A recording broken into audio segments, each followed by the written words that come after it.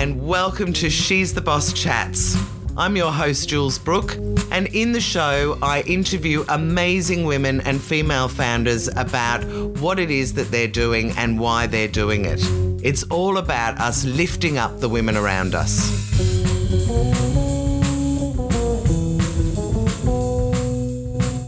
Jodie Harrison, I can't wait to do this interview with you. I'm dying to hear your story.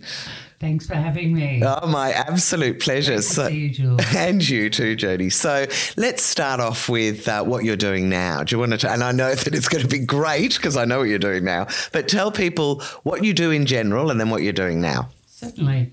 Well, my background is a journalist, but I also moved into PR. Yeah. And also I've worked in advertising. Oh, yeah, we're going to go right into that. I'm going to get you to take me back to when you were a little girl. So currently I am the PR partner for the Shannon Company. Yeah. And we specialise in behaviour change. We specialise in inspiring change to make the world a better place. Oh, my God, right up my alley. And it's all about purpose-driven businesses, isn't it, within it's all about purpose Shannon? And it's an agency, a marketing agency? Or yes, it's a communications agency. So right. We do advertising. I look after the PR side of things with clients. We have a lot of very big clients. We have government, we have corporate, we have not-for-profits. Right. But on top of that, I am also the PR for Julian Assange, the Assange campaign. Amazing. That is really amazing and fabulous. Very busy. I can only imagine. And let's just go straight into what were you doing when I first met you about 18 months ago was the COVID campaign. You were doing PR for that as well, weren't you? That's right. So all the little topics, the ones that nobody ever really talks about. That's right. The Victorian government is a client. Or the Shannon Company is a client of the Victorian government, one of their preferred suppliers for communications, advertising, marketing. And when COVID started, at first I was in shock, as we all were. I think we all were, yeah. And we all thought it would be like 3 weeks and we'll be out. Well, within the first week, I'd had about 6 months worth of my PR campaigns cancelled. Oh, my goodness, hold. yeah. And like everyone, I think, out there, I was thinking, ooh, how am I going to be paying the bills now? It was a terrible time for everyone, wasn't it? Yeah. But one of our clients, the Australian Red Cross, asked me to come in and to write and produce a podcast series called The COVID Collective. Okay. And it was all about putting together a podcast series about inspiring stories to help people get through the pandemic and to help them with their mental health. And I did that with Francis Leach. Oh, yeah, fantastic. And, we had a lot of fun doing that. And straight after that, I received a call from the Victorian government asking if I was interested in giving them a hand to run COVID communications. That pesky little campaign, that pesky little thing that was just bothering us for a little while. That's right. I mean, my initial contract was 3 months. And, I shouldn't laugh. It wasn't funny at the time, but no. 2 years later. 2 years later, I finished my 3-month contract on the 1st of July this year. Wow. And said, oh, no, thanks. I don't want an extension. We're done. I've done yes, I bet it sounds. I bet it feels like a dirty word to you now. You must have had to deal with so much to do with that. Well, there was so much going on, and we were all learning on the fly. Yeah. So I was working a lot with some of the most brilliant people around, researchers, health professionals, epidemiologists, and dealing with really tragic circumstances. So with the frontline workers working on exposure sites at outbreaks, remarkably, I was one of the only people in my team that did not catch COVID. That is remarkable, my goodness. But did it catch up with you at some stage? Have you not had it at all? I've never. Wow. I've never had it. Gosh, you must be one of a handful of. I'm about to have my fourth. But a lot of amazing things happened during that. We were the first in Victoria to create infection prevention and control guidelines for COVID. Gosh. We were the first to create... Did it feel a bit surreal, like you were doing it in a science fiction movie or something? Because it was just such an unreal time, wasn't it? It was. And we were putting together policies for to prevent COVID transmission through ventilation, and we were putting together communication strategies for COVID. And because we were really on the front foot in doing that, we ended up sharing them in the spirit of we're all in this together. Yeah. We ended up sharing it with all the other states and the Australian government, and then to other countries around the world. Wow, I didn't realise that was being led by Victoria. Amazing. Yeah. So I was spending a lot of time also talking with other countries, with America, with Europe, Asia Pacific nations, and, we were working, it was nothing to do 70, 80 hours a week, every week. I do remember when I was being interviewed for the position by an inspiring, amazing woman who's become a great friend and inspiration to me. Yeah. Her name is Claire Boardman, and she was the Deputy Public Health Commander of Victoria. And she interviewed me for the job. I got the phone call. The next day I had the interview. The day after that, I had you got the job and you had to start.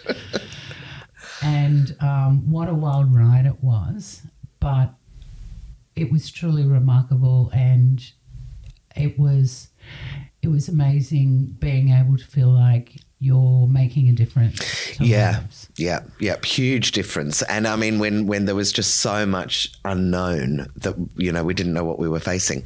All right, now we've done a little bit about that, and we'll come back, I'm sure, to Julian. But first I wanted to hear about your life, because you are an incredible woman who has worked in so many interesting areas. But we're going to start with when you were a little girl.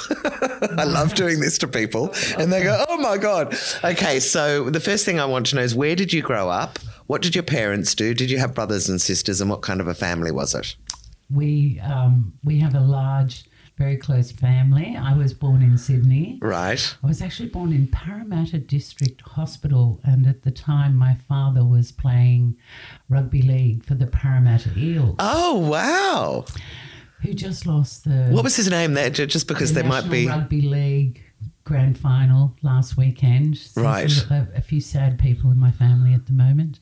I bet. So what was your dad's name? So my dad's name is Keith Harrison. Keith Harrison, okay. And my grandfather was Alfred Edward Leach, also known as Peter Leach. He was a former Olympic swimmer.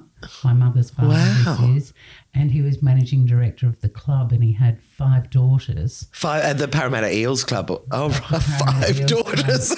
And the 5 daughters were absolutely off limits to the players. Yeah, I bet. He knew what went on behind closed doors. As my mother tells me, my mother was an amazing woman in her own right. She was a poet and a netball administrator, and just an all-around wonderful woman. So she told me that she had to secretly seduce my father and have this secret affair until Dad got the tap on the shoulder at training one night to say, the boss wants to see you. And what was it? He walked in, and the first thing my grandfather said to him was, so when's the wedding? Oh, so how old were they roughly when they got together, do you know? Oh, early 20s. I mean, 20s, yeah. I think early 20s. So my dad became quite a legend at the Parramatta Eels Rugby League Club. Right. Less for his football playing and more for the fact that he snared one of the daughters. And then went on to have 5 of his own. So no brothers at all? My mum and dad had 3 children. Oh, I'm getting their generations mixed up. That was your dad's generation. So when my father retired from rugby league, I was only 5, 6 years of age. We moved up to where we used to holiday, a beautiful place called Terrigal on the Central Coast. Ah, yes.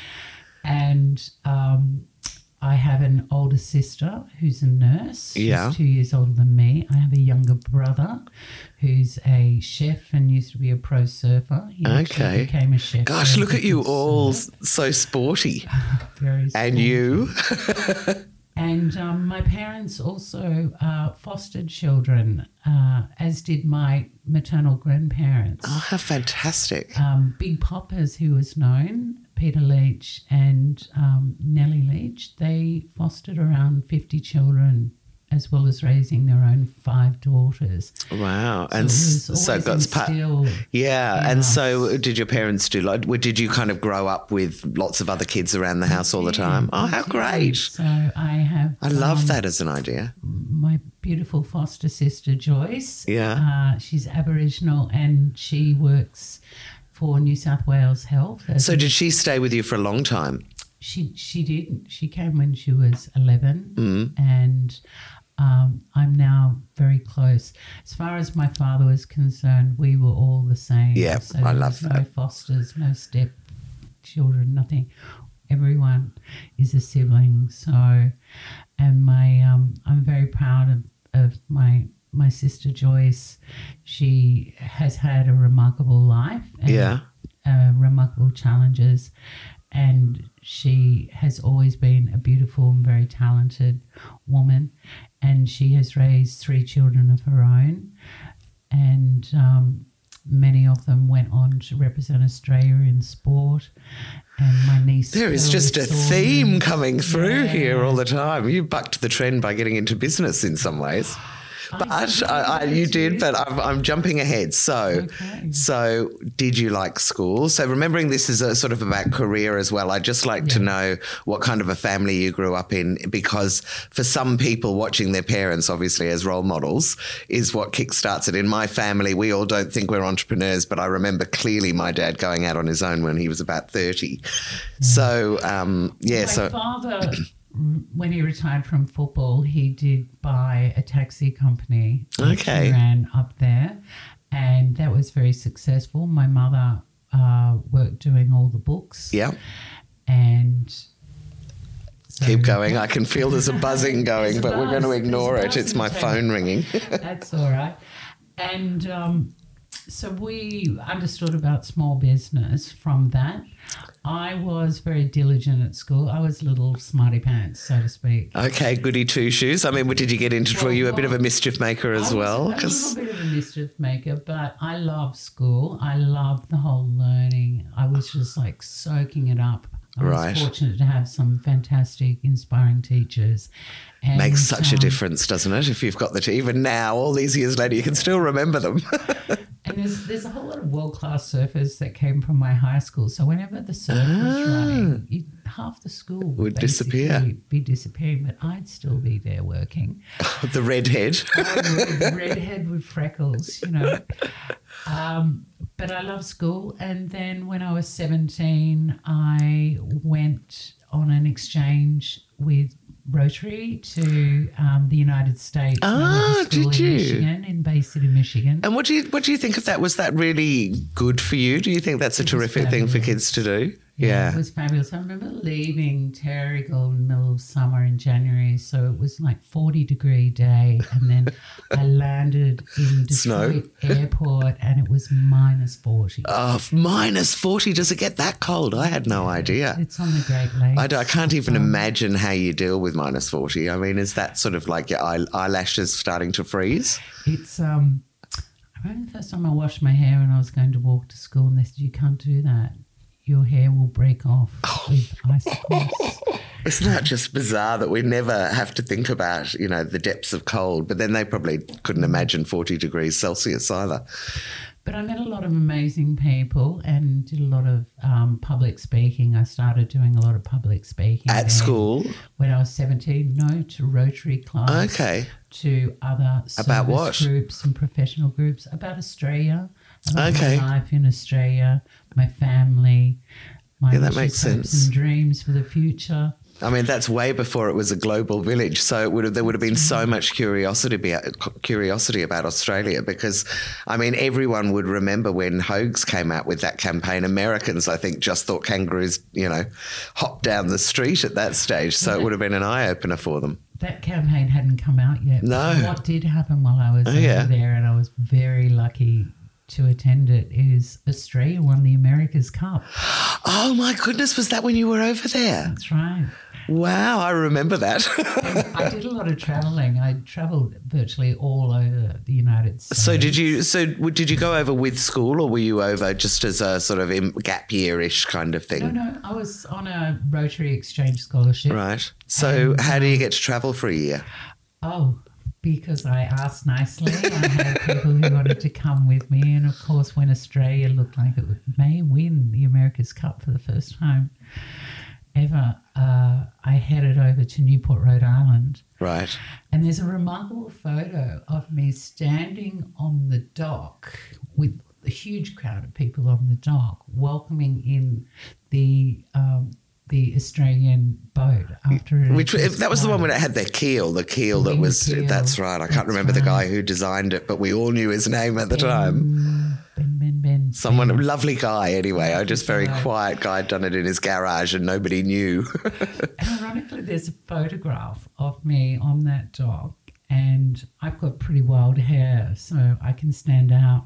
But 5 people away from me is a photographer shooting, and remarkably, he was going to become my husband. Stop it! Oh, I got goosebumps when you said that. Are you serious? Yeah, and you didn't meet each other that day? We didn't meet each other that day. And so how did you just stumbled across the photo at some stage and went, oh my God, you're in it? Yeah, it was, he said, were you on the dock? And then he brought out this big photograph, and that was there him. You were. And 5 people away, that was me. And so that was another, it was like 7 years later when we met in Sydney. Isn't that weird? That's fantastic. Oh, my goodness, that's brilliant. Okay, so you travelled around America for a year or so after school. What did you think you wanted to do when you came back? Well, when I came back, I started a Bachelor of Arts at Macquarie University. At first, I was doing a double degree of law and arts. Right. And arts specialising in politics and journalism. Mm. But it all got a bit much. So I can imagine. I got the law bit. And I was always quite politically connected. Our families were quite politically connected. My grandfather on my father's side, he was a trade union leader and leader in the Australian Communist Party. Right, great. And my father, who's now 85, has been a member of the Australian Labor Party for over 60 years. Okay, so it's still all quite left in the family, though. You didn't end up having somebody who became a Liberal something or other. No, I think there is a photograph of me at my first election where I was working at the age of 6, handing out how to vote cards. Okay, so it was pretty much ingrained from birth. It was pretty much ingrained from birth. And I became very good friends. One of my best friends at school, his name was Adam. His father was Barry Cohen, the former Arts, Heritage and Environment Minister in the Hawke government. So when I came out of uni, I did work with Barry. He was my, he was one of my mentors. And his beautiful wife, who was truly one of the most inspiring women. And my mother sadly died when I was 21. Right. Oh. So she never saw me graduate or start my working career. But Ray Cohen really stepped in and became another mother. She had lived this amazing life. She was an Olympic fencer. She was tall, glamorous. They ran a business, clothing retail business. and she was a sports person, but she was just a person that said, you can do anything. Oh, my goodness. I mean, having that at such a young age makes such a huge difference, doesn't it? So, but I'm interested to know, did you ever at any stage think about going into politics yourself? Well, because it seems like an obvious path for you. There has been a lot of effort put into trying to get me to do that, enter politics. But when Barry retired, I had become a journalist just on the local paper. And I always felt as a journalist I had to remain bipartisan, that I shouldn't join any party. If I'm going to be reporting, then that makes sense. To be reporting the truth. Yeah. Not the truth as I see it, but the real truth. The real truth. I'm glad you identify the difference between That's that. Right. Yes. So I ended up in Terrigal. I ended up very quickly editing the local little paper, the Terrigal Times, and this bloke used to call me every Friday to give me his take on the weekly paper. And we became great mates. And so it was constructive criticism then? It was very constructive. So his name was Frank Hardy. Ah. He had written a book called Power Without Glory. Which is incredibly famous, isn't it? He's a very big name. Incredibly famous. And ironically, when I was a little girl, one of my earliest memories, and this is still back down in Parramatta, was being dressed up in my Sunday best and to go into Parramatta prison to visit my grandpa, who had been jailed for having a copy of the banned book Power Without Glory. Oh, my goodness. My grandfather, the communist. The circles and everything keeps on coming around full circle in these stories. It's amazing. And so he was, he ended up becoming my mentor. Every Friday I'd go over there and, he'd get whiskey out, and as much as I would refuse, he would force a few out. And you'd discuss the weeks. After that, I got offered a role with News Corp in Sydney, and then became a foreign correspondent. So. Oh, okay. So how old were you when you became a foreign correspondent? Well, I mean, that is such a great job. I mean, it's one of those things that you watch other women do and think, God, that would be fabulous, or I do anyway. I think I was in my mid-20s when I started working for News Corp, and then it would have been earlier than that. So I met Peter Corrett, the photographer. Husband-to-be. And we decided to set up a business together called Icon Images. Oh, no, that's quite a successful brand as well. I have heard of that, but I'm interested to know first, because this is all about entrepreneurial women, what made you think about going out on your own, or you and Peter doing something together rather than getting a job with someone else? We did decide to do something together because he was a very well-connected, quite a famous photographer. Yeah. He was like the preferred personal photographer for not only the Packers but the Murdoch family. Oh, wow. A lot of famous people. He started his career in London with Sir Frank Packer as his copy boy when he was 17.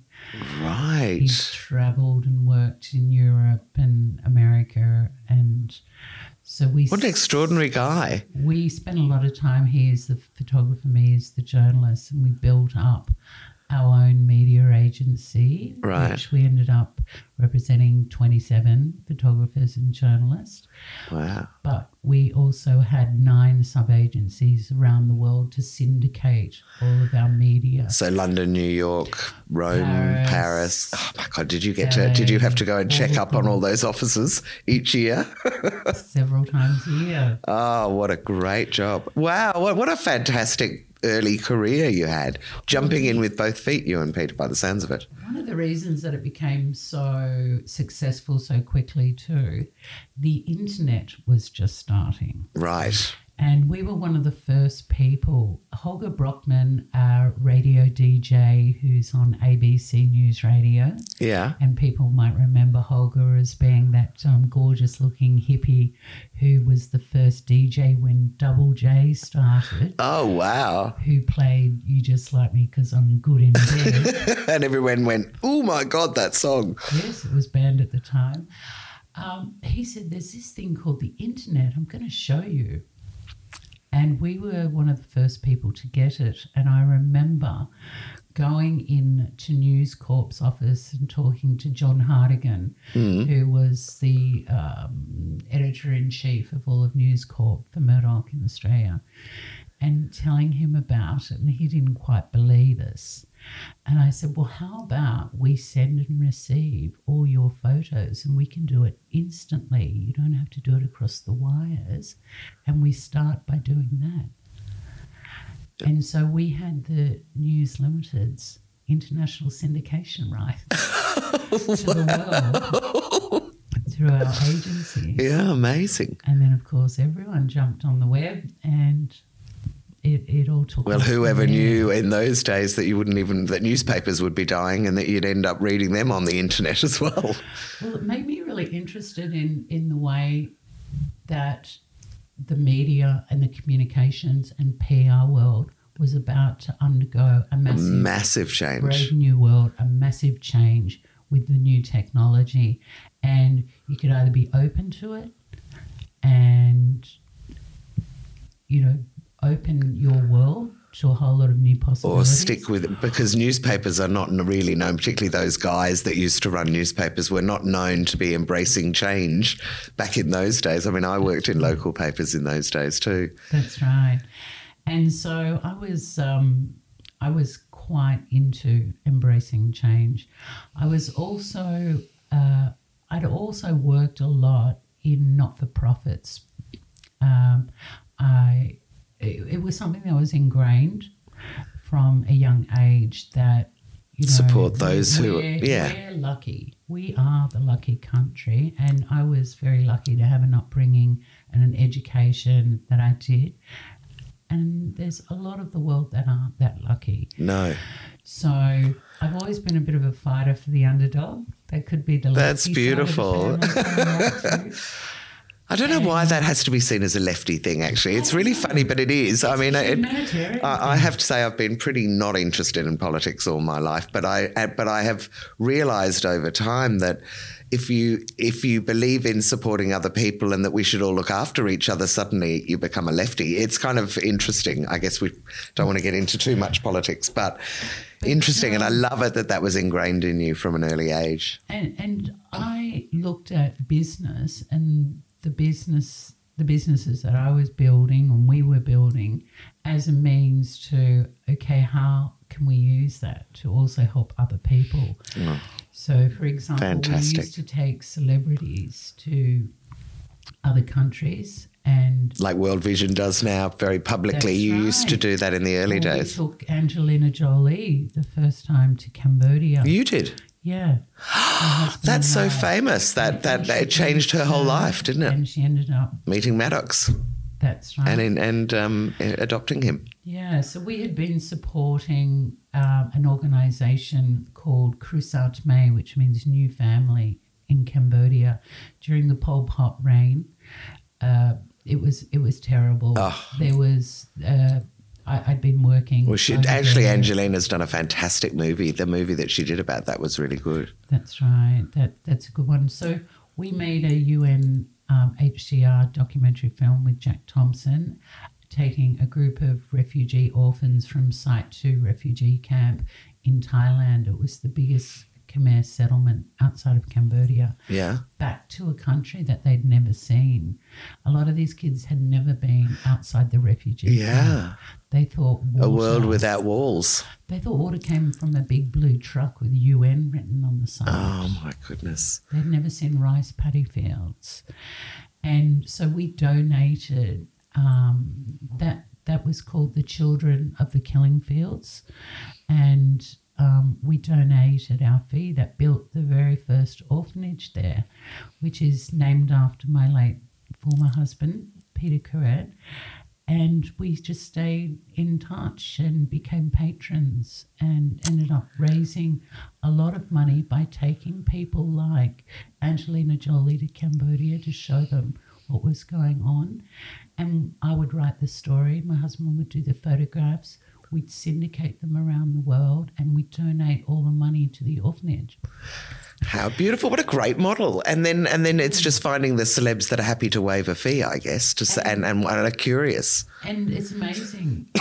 There are a lot of them, you know, that are really willing to use their star power for good. Well, so they bloody well should. They genuinely believe in it because they realise particularly how fortunate they are when they go to a country like Cambodia or Laos or Vietnam. Or Ethiopia or almost anywhere now. To Africa. Yeah. We went to Kenya, to Mali, to all kinds of Rwanda places. Did you find that very confronting? The whole...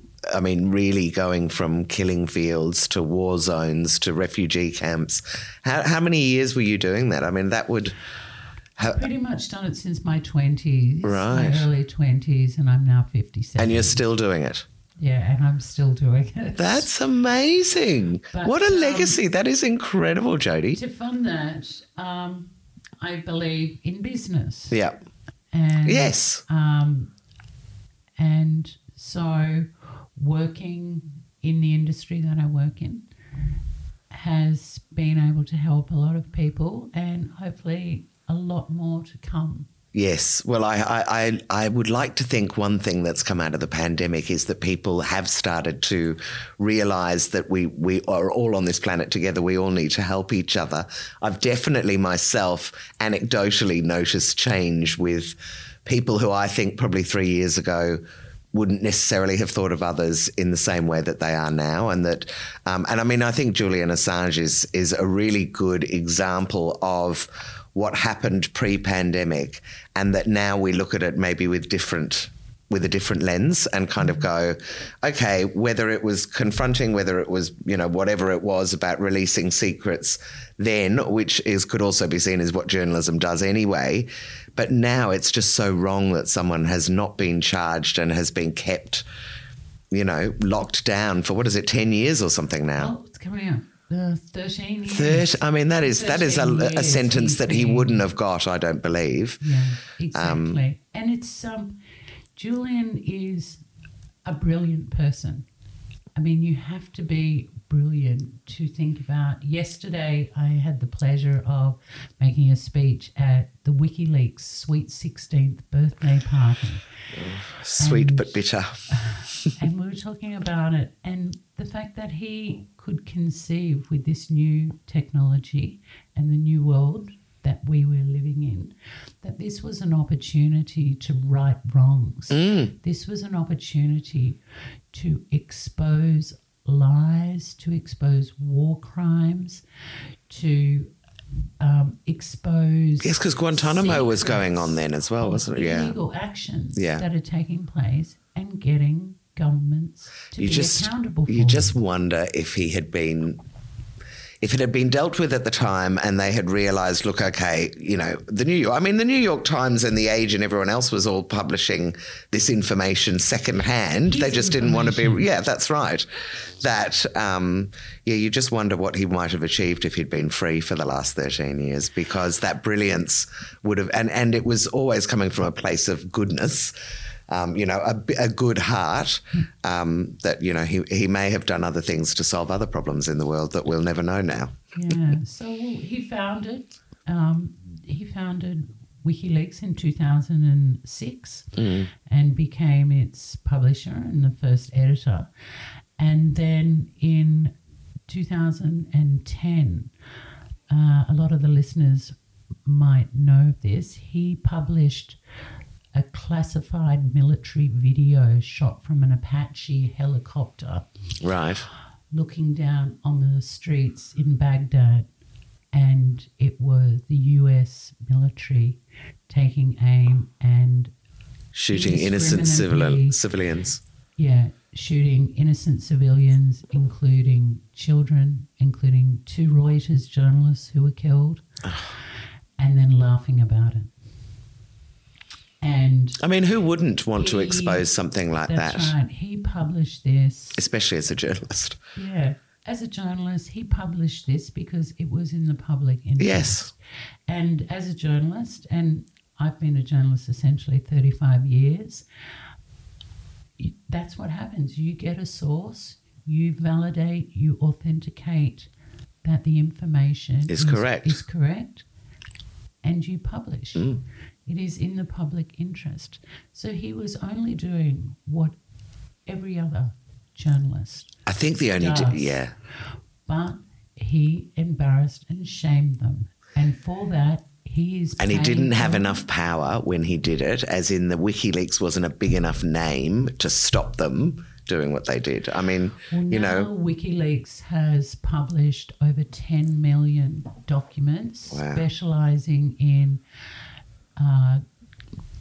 sensitive documents or restricted military documents, and political kind of war, spying, war crimes, and it's now the greatest media source in the world. Wow. They are the leading number one media source in the world. Every other major media outlet goes to them for the original information and publishes the information. And they have a 100% authentication record. Every single thing is true that they have put out. However, they have deeply shamed, Julian has deeply embarrassed and shamed the US government. Yes. And they want their man. And at the moment, he's been hunted down, he's been detained, he's been persecuted and now being prosecuted for 13 years. And he's in a really bad way right now. I'm not surprised. I can't imagine being locked down for 13 years, especially in the way that it's happened, and particularly with him being at the Paraguay it was, wasn't it? The Ecuadorian embassy for what was that, 8 years or something, with no sun, no sunlight really, no anything. And people think the embassy must be a palace. It's not. It is a tiny it's a pokey little room that the CIA had infiltrated and put cameras and listening devices even in the toilet. Yeah. Shocking. Okay. 3 years ago, he was dragged out of there in April 2019, and he's been in jail, His Majesty's Belmarsh prison, which is the Supermax high security prison. He's been there for 3 years. He was supposed to be there for 50 weeks. It's now been 182 weeks today. And he hasn't been convicted of anything. No, well, with you behind him, I expect that this is going to get resolved in the next year or so. Well, that's optimistic. Well, I am optimistic. Let's hope anyway. It's time for all of us to stand up. I think so. Well, I think that's what people are doing. For whatever your passion is, you need to stand up for it. And if you see people that are being pushed down and you don't agree with it, then you need to pull them up rather than watching it from afar, which I think might be our knee-jerk reaction in the past anyway. So let's go back to your career. So you built up Icon with Peter. Yes. And then, how long did you run that for? Oh, we ran that together for about 8 years, and then we sold that to Getty Images. So how did that happen? I mean, there'll be enough women listening that'll go, how do you sell to a big organisation? Did you approach them? Did they approach you? Peter died unexpectedly. Sorry, I didn't realise that. And we were contacted by all the big agencies around the world. All the vulture, were they all hovering around? Who were interested. Right. I was not interested in continuing, or my daughter, and so we sold that to Getty Images. Right.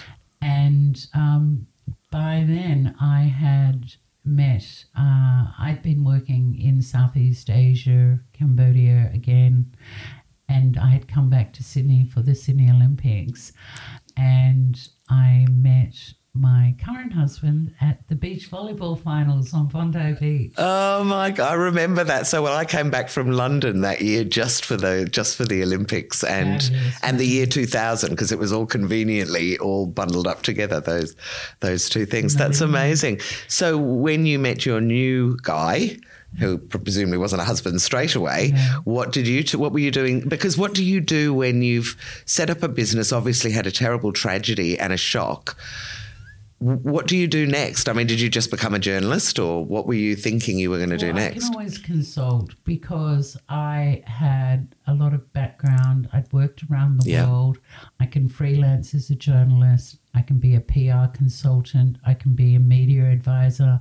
I can be a communications specialist. But sometimes being lots of options makes it hard to choose one. How did you? That's right. So at that time, he said, I'll move to Sydney. This is my new husband. Where was he from? Melbourne. Oh, okay. Not from London or something. I'll move to Melbourne. I've always loved Melbourne. Lucky us. Yeah. And I came down here and I decided to work in government, work in not-for-profits. Mm-hmm. So I worked for a number for the Arthritis Foundation, for the National Continence Foundation. Okay. I became a board member of Motor Neurone Disease Victoria. Right. Oh, lovely. I worked doing a lot of, I had freelance clients that I worked on the launch of the new Australian synchrotron back then. What is the Australian synchrotron? I haven't heard of it. It's next to Monash University. It is in Clayton. It is a super duper microscope that spins electrons at the speed of light. Oh, is it like that thing that we hear about in the Great Hadron Collider? Yes, yeah. Okay. We've got a mini version of that, do we? In Australia. Wow. It's in Clayton, Victoria. I never, ever would have. That is just next to Monash University. Bizarre to hear that. So you're freelancing and you're consulting. How did Shannon's, or when did Shannon's come in? Well, or was that later? Building up my consulting work. I was doing work with the Burnett Institute, who a lot of people might have heard through the COVID pandemic. I was running World AIDS Day events for them. I love the projects that you work on. They're so great. With Care Australia, doing the World Hunger campaigns, and a number of other big organisations like that. The Banksia Foundation, environmental. Right. I'm doing the environmental awards and the Prime Minister's Environmentalist of the Year. And it's so inspiring. You know, I always say one of my superpowers is surrounding myself with brilliant people. You know, it is a superpower, but they always say if you're the smartest person in the room, you're in the wrong room.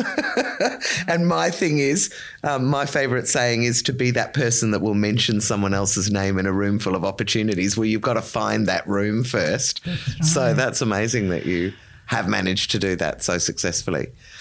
And one day I was at a lunch with a lot of marketing people, some journalists and other people, and I was sitting next to Bill Shannon of the Shannon Company. Right. Did you know him then? No, but I knew of him. Right. And I knew that he knew my late former husband. Mm-hmm. And I said, I've got a great idea for a campaign. And I call it Laugh Without Leaking. I know this. I love this. And he said, you've got 2 minutes. And I said, well, incontinence affects 1 in 4 people. It costs this many billions of dollars. We all like a bit of toilet humour. Let's use a comedian to get a really important health message across that you should get your check your wheeze and poos in order. Yes. He said, I love it. You can stay sitting next to me all afternoon now. Was that really when you met him? That is. I assume you're talking about the campaign with Bev Killick. I did. Who I was very delighted to meet a couple of years before that campaign. But, so that's now bringing another story round full circle. Yes. I remember her laughing her head off on the project and being interviewed about it and going, oh, don't make me laugh, I'm going to wee myself. She's so good. That was just such a great match. Amazing. Yeah. She was amazing. And that's one of the things, when you've got a serious issue, sometimes that people don't want to talk about, sometimes you've got to think outside the box. Yeah. And you think, well, how do we get people talking about this?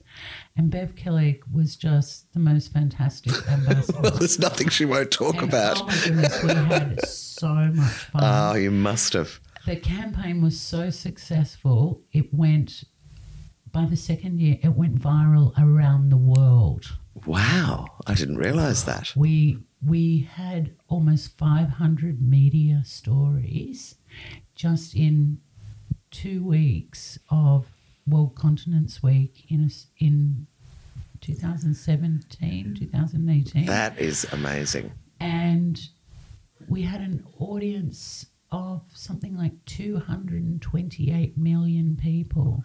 That's extraordinary, isn't it? But it just goes to show, and I agree with you, that if topics are serious and you can bring some kind of levity into it and people are comfortable talking about it, that it can just be magic. That's amazing. And we had this great creative that was done by the team at the Shannon Company, who I just adored working with. And then Bill said, how about you come and work with us? And I said, why not? Why not, indeed? So they have a great reputation and a great creative team and accounts, and they I think all more the science behind the behavioural science. I think, campaigns. I think for me, there's lots of agencies out there, but I have never seen them focusing on behaviour change and purpose-driven businesses. And I think that makes them really stand out. I'd never heard of them before you told me about them, and I think that's extraordinary. And I would imagine cutting edge and probably the start of something that will start happening around the world over the next few years anyway. It is. So we've been doing some great stuff. So I think it's three and a half, maybe coming up to 4 years. Okay, gosh, I thought it had been maybe 20 or 30 years that you'd been working here. No, not at all. And so my business is the PR partner. Yeah. And we've been doing amazing things for foster kids, like the most significant new reform for foster children in Australia, that we now have 7 out of 8 governments that have extended government support to foster kids to the age of 21. Fantastic. In fact, we have a She's the Boss member who has foster kids and has started a platform that now has gone around the world, because she realised that after they have been in up to 20 different placements during their life before they're 18, there is no place that holds their memories for them. The photos, the school reports, and she said what happens with a lot of kids is that because they have had trauma in their lives, a lot of them, they don't remember the good things. They only remember the bad things. So when they have their own foster kids, she said, well, where do we go and put it? And they said, I'll stick it on a USB and give it to the child. And she went, that's ridiculous. And just started what is essentially a glorified Dropbox that parents can put all those memories into for children. It's such a simple solution, it's beautiful, but so clever. I just, hearing about what those foster kids have to go through, it's fantastic that, these simple solutions can make such a huge difference to them. Okay, we're going to have to wind this up in a second. I've got a couple of little questions for you. Fire. Okay, one is, I have now interviewed about 200 women that are very successful, and there is a common theme throughout, which is burnout. So one of the questions I like to ask is, how are you doing that juggle to avoid burnout and keep successful? But what sort of hours do you work? What does your week look like in terms of downtime and uptime? You're shaking your head. Are you going to say I work all the time? Well, you did hear me say what kind of hours I Yes. worked on COVID. That was about 70 to 80 hours a week. So you just keep like pushing through. A bit of a walk in the park. Up to Really? taking on this Julian, yeah. work, So as well as my other So work. how do you stop yourself getting sick? I take myself away on respite. Oh, good. So you might work really hard, but you will take then a week at the end of a campaign, or I don't know how you might do it. That's the aim, Jules. But I think you really need to look after it's best yourself. intentions. I can tell when it's all getting a bit too much. And there was a time where I was, not sleeping very well. I was only sleeping 3 or 4 hours a night. And you can only do that for so long. Well, I would only be able to do it for like 2 or 3 nights. And, you could do it, I can imagine. It's amazing what you do when you have to. But I think it's really important to look after yourself. I was lucky on the COVID. I learned a lot of really good personal mental health and looking after yourself personally from all the amazing people that I worked with there, the health professionals. Well, I mean, I don't even know how they have coped. It's just still going really for them, isn't it? And checking in, making sure you're checking in with the team and making sure you're checking out, making sure you get up from your desk and you walk around, you go out to the park, you take the dog for a walk. Yeah. You get out. I go to the hydrotherapy pool. Oh, good. I love it in the hydrotherapy pool. No, that sounds good. I mean, it does sound like there's sort of a sort of balance. I wouldn't say it's the ideal balance, but it's, we do what we have to do as well because things do need to get done. And I do actively plan, and I have to campaign to keep the timing for my respite time because if not... it could easily get gobbled up. So how often do you do that? Like, do you plan at the beginning of the year, like 4 weeks you're going to take off? Or no, because you just never know what's going to happen. And particularly with the type of work that I'm doing at the moment, there's a lot of reactionary work for media, for the situation happening with Julian, who's incredibly ill in solitary confinement at the moment, 22, 23 hours a day. So things are really coming to a head with legal cases. Well, it's about time, and at the moment. He's got 2 young children now as well, and a wife that he hasn't lived with. I mean, it's time for him to get on and be able to live his life, I think. True. So I aim to do it, but in this new world, my office is wherever. Great. My laptop, my mobile phone, my iPad, and I am with a pen. Yeah, which is the beautiful thing about the digital world, isn't it? Yeah.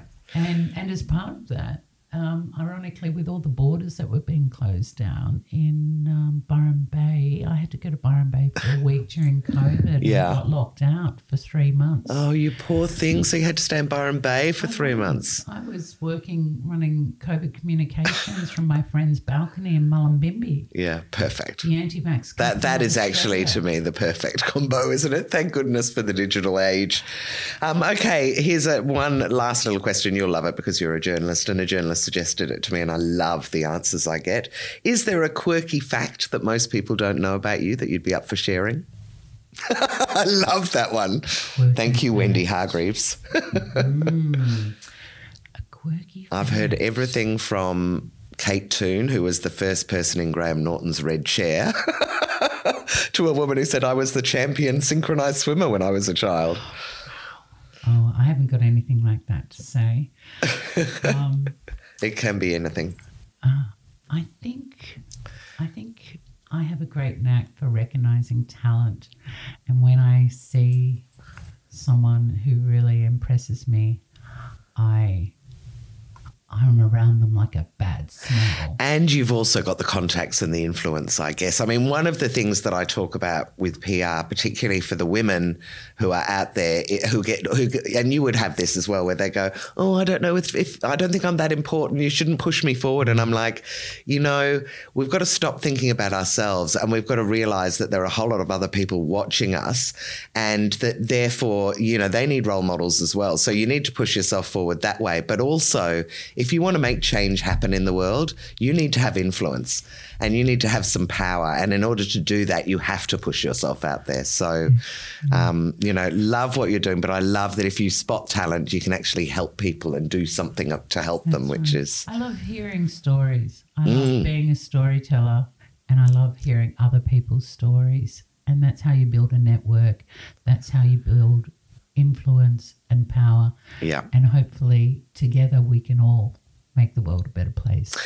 Well, that seems like the perfect moment to end this conversation. This has just been fabulous, Jodie. Thank you so much for sharing your story. What an interesting woman you are.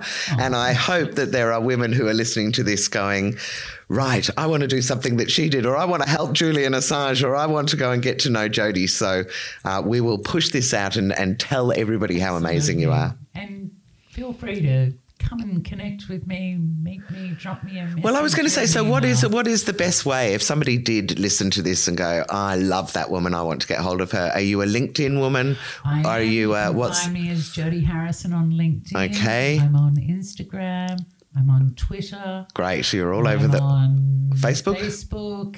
Okay. Fabulous. You can reach me by contacting the Shannon Group. The Shannon Company. Jodie@theshannoncompany.com.au, or for Assange work, contact me as media@assangecampaign.org.